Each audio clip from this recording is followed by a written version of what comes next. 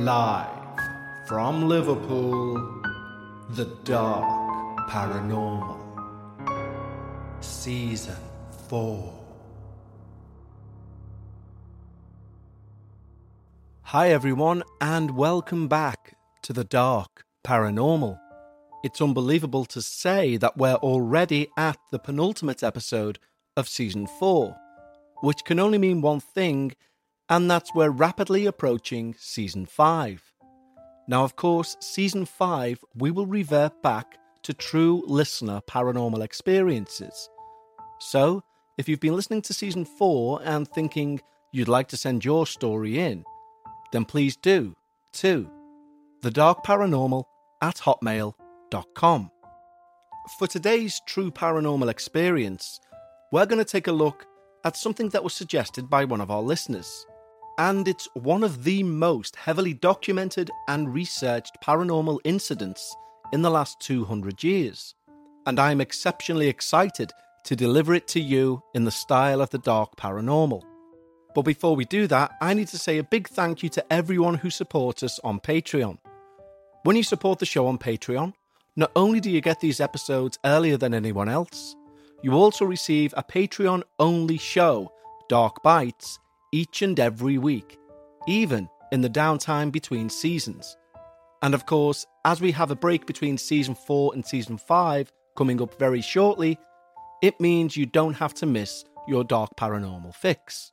And I'm also excited to announce there's a new way to access that Patreon feed and indeed communicate with myself and the show. And that's by downloading the new podcast app, Repod. Repod acts not only as an app to listen to podcasts through, but it also allows you to communicate with the hosts of those shows, just like The Dark Paranormal. So download Repod and search for The Dark Paranormal. And whilst you do that, I'll give a shout out to the newest faces over on the Dark Paranormal Patreon. We have Sarah Miller, Caitlin Calhoun, Dee Mullen, Casey Lang, Courtney Goodrich, Thomas Fries, Dimitrios M, John LaBarbera, Adam of Dorset, Irish Wristwatch, and Adriana Waldhouse. Thank you guys, it's great to have you on board. If you wish to sign up, head over to patreon.com/The Dark Paranormal. And now, there are some paranormal experiences which seem almost sewn in the fabric of Americana. The topic we're going to look at today is just one of those experiences. There are very few paranormal cases which have had so much research done, so many theories attached, and even fewer which include a future American president. But this case has all of those things and a shed load more. So, make yourself comfy, lower the lights, and join me as we take a look at the Bell Witch. The doctor of Red River, Tennessee, held the old woman's wrist and checked his pocket watch. It didn't look good. The good doctor respectfully stood and half bowed. He opened his case and packed away his notebook and pocket watch. "Doctor," the old bedridden woman croaked. "Doctor, please send in my maid."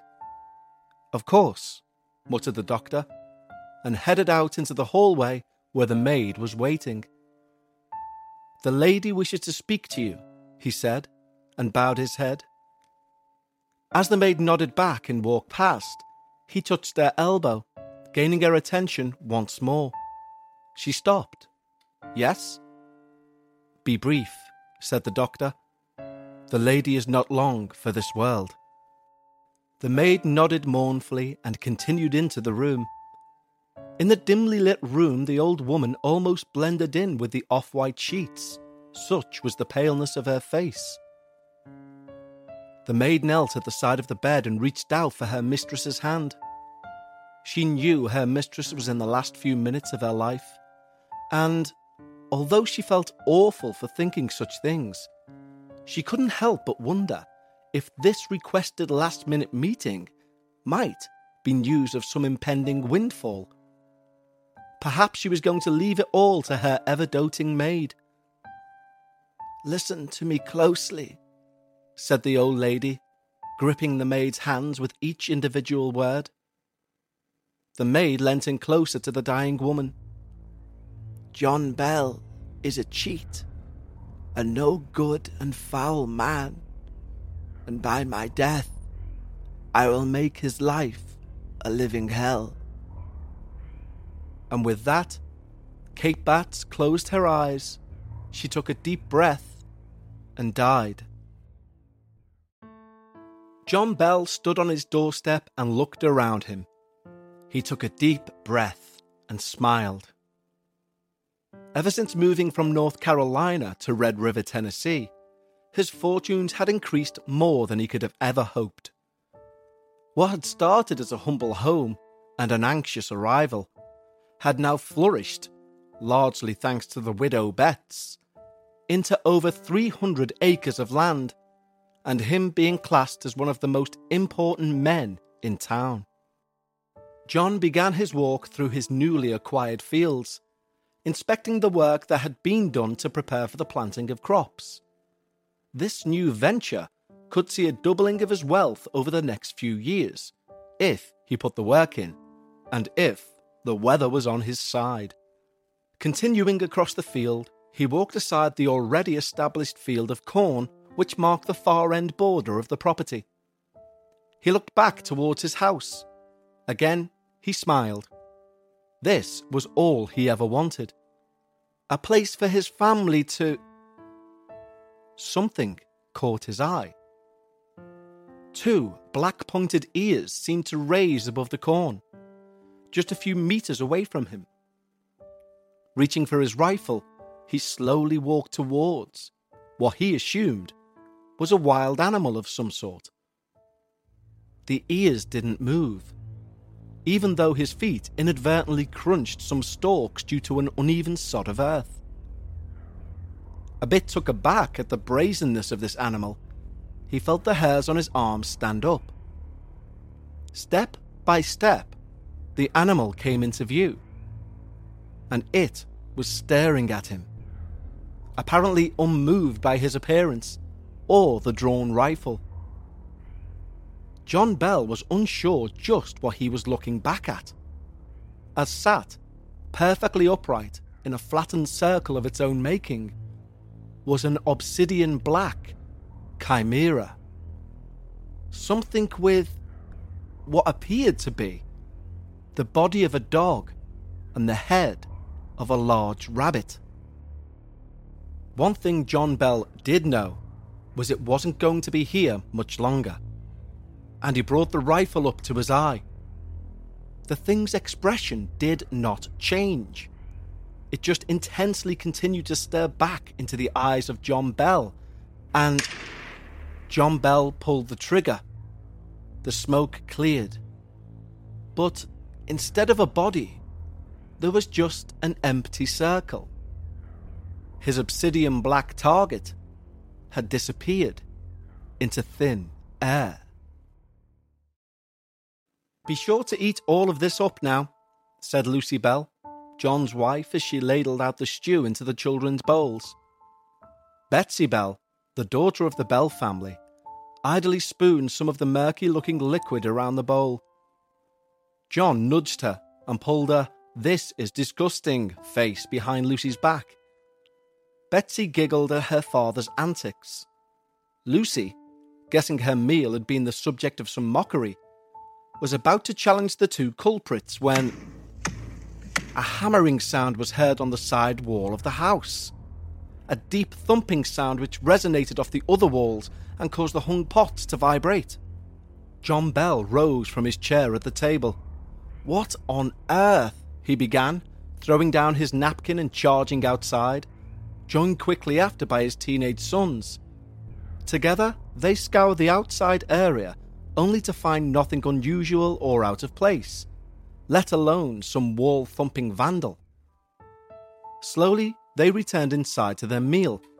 However, not long after they'd sat down, again the male group of the Bell family ran outside to confront the guilty party, only to once more be left bewildered by the silence and the lack of a felon. The hammering on the wall would increase night on night, varying in the times it plagued the family. Sometimes at dinner, sometimes in the early hours of the morning, once even at breakfast. But each time the anxiety and fear that spread through the Bell family was palpable. One evening, Betsy and her siblings had retired to bed for the night. Doing her utmost to fall asleep, as she was no fan of the darkness, Betsy tried to count sheep in order to hypnotise herself and dampen her thoughts. 1, 2, 3. She paused. It sounded as if mice, or worse, rats, were chewing at the bottom right wooden bedpost of the bed. Too scared to shout, she lifted her knees to her chest and pulled her blanket in around her. The sound grew louder still. She should shout for help, she thought, but she didn't want to bring the rat's attention to her. Her logic long gone, she could only imagine them feasting on her as she lay in bed. No, what to do? What should I...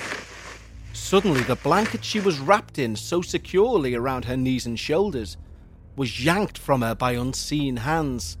The rough wool garment rolled into a ball and thrown into the corner of the room.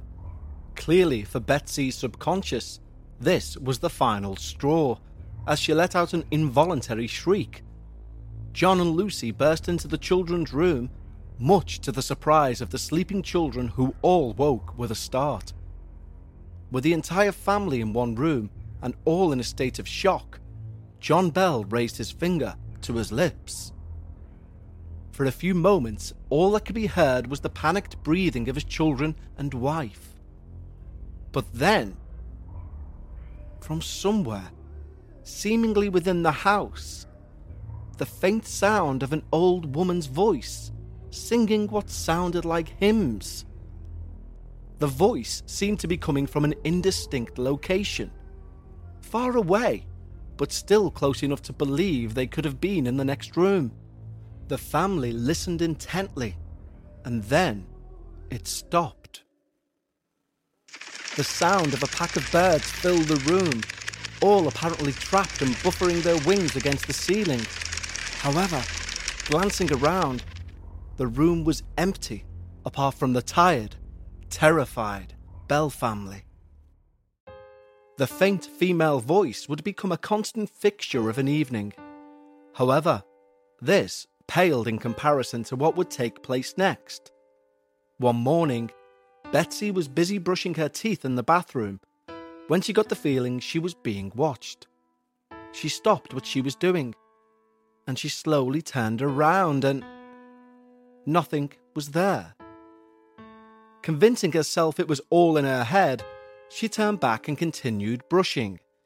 And then, something violently pulled her hair from behind, dragging her head back with such force she feared her neck would break. Over a period of some minutes, she was thrown about by something which couldn't be seen. She was pinched, punched, slapped and kicked, all by somebody who wasn't there.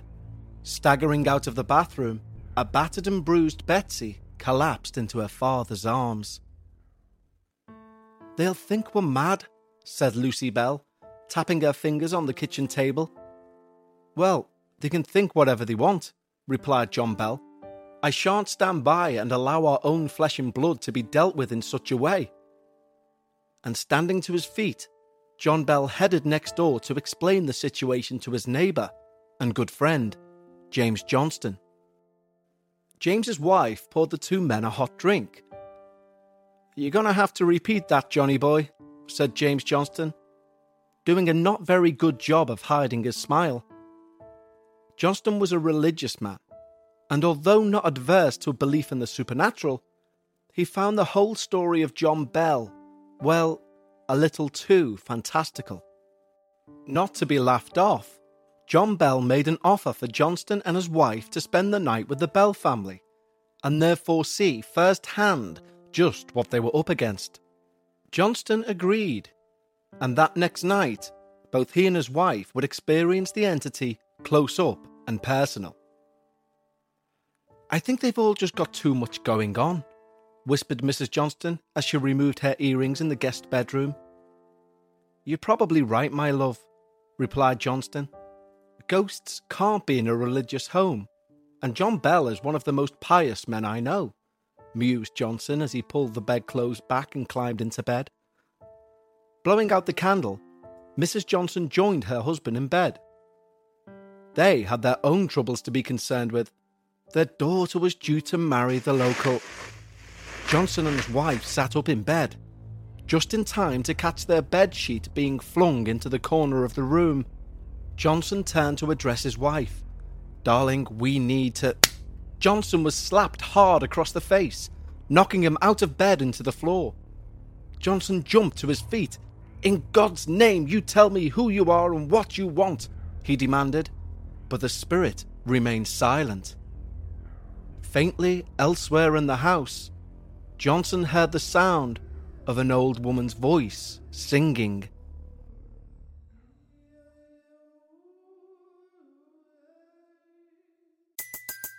Everybody in your crew identifies as either Big Mac Burger, McNuggets, or McCrispy Sandwich. But you're the Filet-O-Fish Sandwich all day. That crispy fish, that savory tartar sauce, that melty cheese, that pillowy bun. Yeah, you get it. Every time. And if you love the Filet-O-Fish, right now you can catch two of the classics you love for just $6. Limited time only. Price and participation may vary. Cannot be combined with any other offer. Single item at regular price. Ba-da-ba-ba-ba. The next morning, a clearly disheveled Johnson pulled John Bell to one side. "John Bell," he began, "whatever is in this house is evil. I mean old evil. The type of evil spirit you read of in the Bible. I don't know how to help you." He gathered his belongings and ushered his wife out of the Bell residence. John Bell had reached the end of his patience. First his family was under siege, and now his friends, and arguably his standing in the community was now under attack. Throwing a chair across the room, he shouted, "Who are you and what the hell do you want?" It was meant almost rhetorically. Therefore, you can imagine the fear that befell John and his wife when the spirit spoke. "I am a spirit. I was once happy, and I've been disturbed." The temperature dropped instantly in the room, so much so John could see his breath in front of his face. "What do you want with us?" he muttered meekly. But there came no response, only a rising of the temperature to signify the spirit was no longer present. John Bell Jr., the eldest son, was fascinated to find that the spirit had communicated with the family, and so tried each and every night to goad the spirit into conversation. Something, it appeared, the spirit was only happy to oblige with John Jr. at least. Whereas his sister Betsy continued to be tormented at night, being pinched and slapped around as she tried to sleep, the spirit seemed to treat both John's wife Lucy and John Jr. with a level of respect, and therefore she began holding long drawn-out conversations with the boy. Skeptical that someone was playing a prank on him, John Jr. decided to ask a question that no one outside of the family would have known, and asked the spirit to answer the following question. What would our grandmother say if she thought our slaves had done something wrong? After a brief period of silence, the old Dutch grandmother's accent sounded from the walls. Hut, hut, what happened now? John Jr. froze. It was as if the spirit had brought forth the grandmother from the dead and got her to answer the question herself. The spirit's voice then returned. Do you believe me now, child? The boy nodded. Good. Then hear me now. Old Jack is good for nothing. I will kill him before the year is out. Old Jack, it turns out, was the spirit's nickname for John Bell Sr. Betsy continued to be plagued by the spirit. So much so, her mother decided she should stay with friends whilst all this played out. So she stayed at her friend Thenny's house. The first night she stayed there was a knock on the bedroom door. Both girls had their back to the door and were too scared to turn around. They then heard the door fly open and wind gust into the room.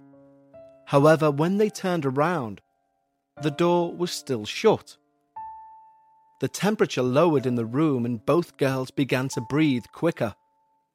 Suddenly, the old woman's voice came from the walls. Betsy, you shouldn't have come over here. You know I can follow you anywhere. Now, I'll allow you to get a good night's sleep. Betsy felt a hand pat her on the cheek and she winced, expecting a slap, which never came. News of the evil spirit, who was now being referred to as a witch, spread far and wide, and the Bell family name was on the lips of most people of that time. None more so interesting than future President Andrew Jackson. John Bell had served with General Jackson along with his brothers at the Battle of New Orleans, and when he heard about the Bell family witch, Jackson, who also lived in Red River at the time, decided he would take a group of men out to experience the witch for himself. As Jackson's wagon approached the Bell farm's threshold, it appeared that the front wheels had become stuck fast in the mud. Getting down from his horse to investigate, however, Jackson found no mud. The wheels themselves were just frozen solid, refusing to move. The horses began to act spooked, as if someone was up close to their face, although no one could be seen. The men with Jackson began to get as spooked as the horses, and pulled frantically at the reins in a desperate attempt to move them on. An exasperated Jackson eventually declared, "By the Eternal, boys, this must be the Bell Witch." At this, the horses all fell quiet and lay down. A small wind whipped up around Jackson's face, and then a frail voice was heard. Okay, General, let the wagon move on. I'll see you again tonight. The horses stood and walked forward calmly, and the wagon moved along with ease.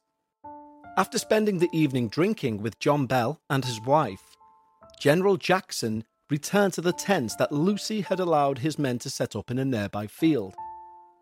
Sat around the fire, one of his men was eagerly informing the others how he was from a long line of witch hunters, and, in his breast pocket, he had a silver bullet, and if given the chance, would end this Bell Witch once and for all.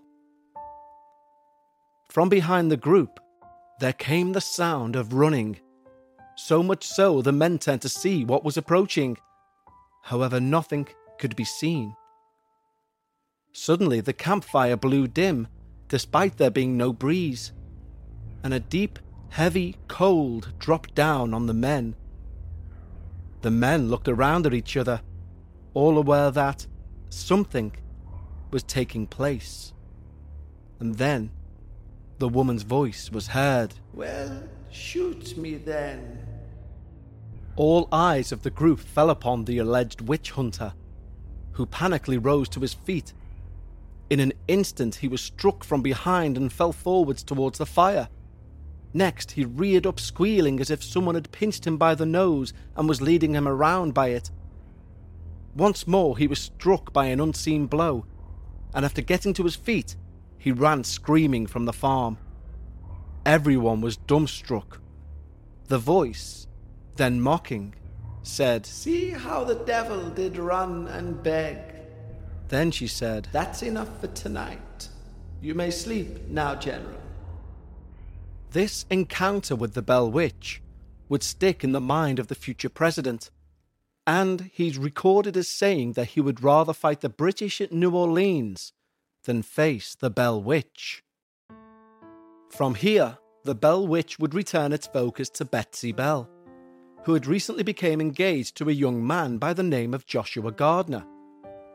all the families involved in the union considered it to be a good one, and their engagement was celebrated in Red River by all, except one, the Bell Witch.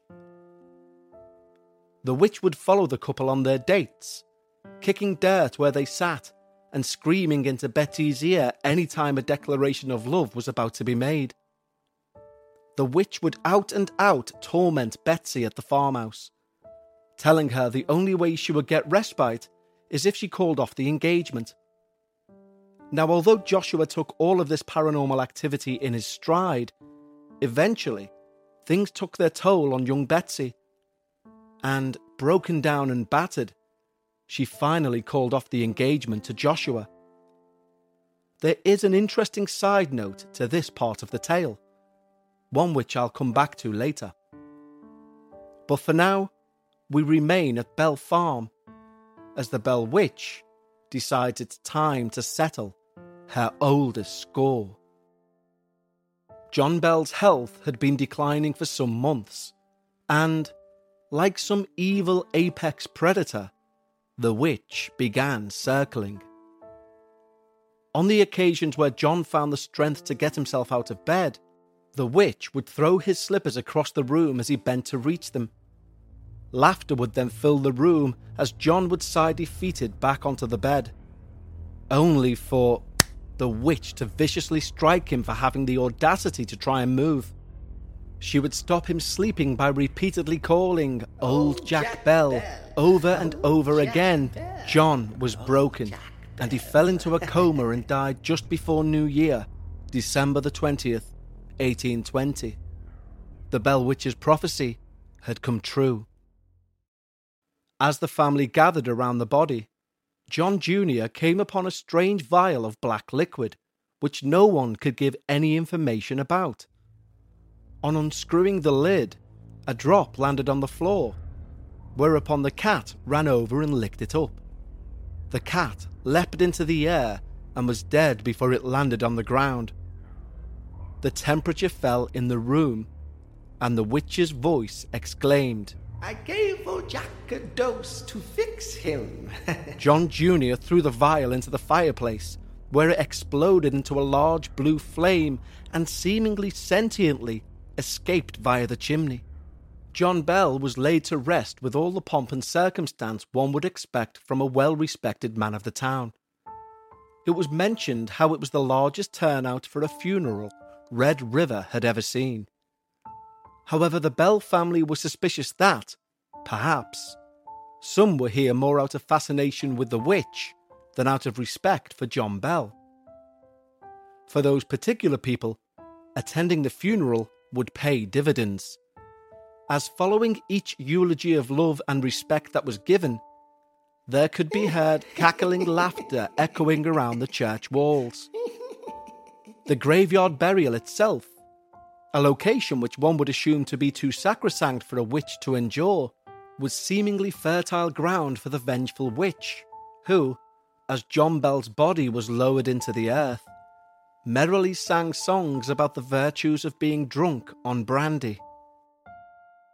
The witch's work apparently done, she paid one final visit to the Bell farm, where she addressed John's widow, Lucy, a lady the witch held in the utmost respect. She stated she was leaving, but she would return in 107 years to torment the family's descendants. That year would be 1935, and if the Bell Witch did return to plague the Bell family anew, the family didn't make it public, so we will never know. Before we leave the Bell Witch, you will recall earlier I said there was a side note to the engagement of Betsy Bell and Joshua Gardner. And there is. Prior to her engagement, Betsy had an admirer in the form of her old school teacher, Professor Richard Powell. Professor Powell had set his eyes on Betsy at an inappropriately young age, whilst acting as a teacher. He declared his intention to marry her when she got older. Therefore, the news of Betty's engagement to Gardner hit Professor Powell hard. And although he outwardly wished the couple well, many believe he harboured a deep resentment for the couple. Not only this, but aside from being a man of education, he allegedly had a studious interest in another subject, the occult. He was renowned for studying books covered in arcane symbols, muttering in tongues no one could understand, and holding some perceived power that you just couldn't place. Was he in some way partly responsible for guiding the witch to take an interest in separating Betsy and Joshua? Well, so some people believe, but I guess we'll never know. But before we go, you may well wonder what happened to old tormented Betsy. Well, seeing as the witch left her alone, she was courted by a respected man of the community and left Red River to start a family of her own, along with her new husband and former teacher, Professor Richard Powell. Thank you for once again joining me here on The Dark Paranormal. I look forward to seeing you next week for the season finale. I can't believe it's here already. Don't forget, if you have a true paranormal experience you'd like me to look at for season 5, send it over to thedarkparanormal@hotmail.com. So until next week, remember, when you discuss the paranormal, always leave your disbelief at the door. And I'll see you next time on The Dark Paranormal.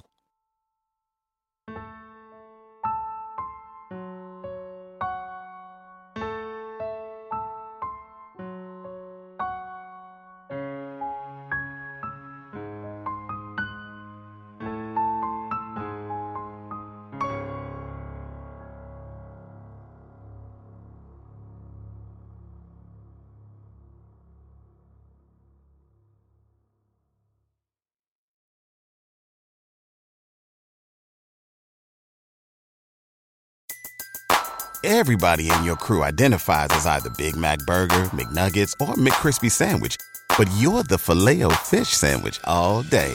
That crispy fish, that savory tartar sauce, that melty cheese, that pillowy bun. Yeah, you get it. Every time. And if you love the Filet-O-Fish, right now you can catch 2 of the classics you love for just $6. Limited time only. Price and participation may vary. Cannot be combined with any other offer. Single item at regular price. Ba-da-ba-ba-ba.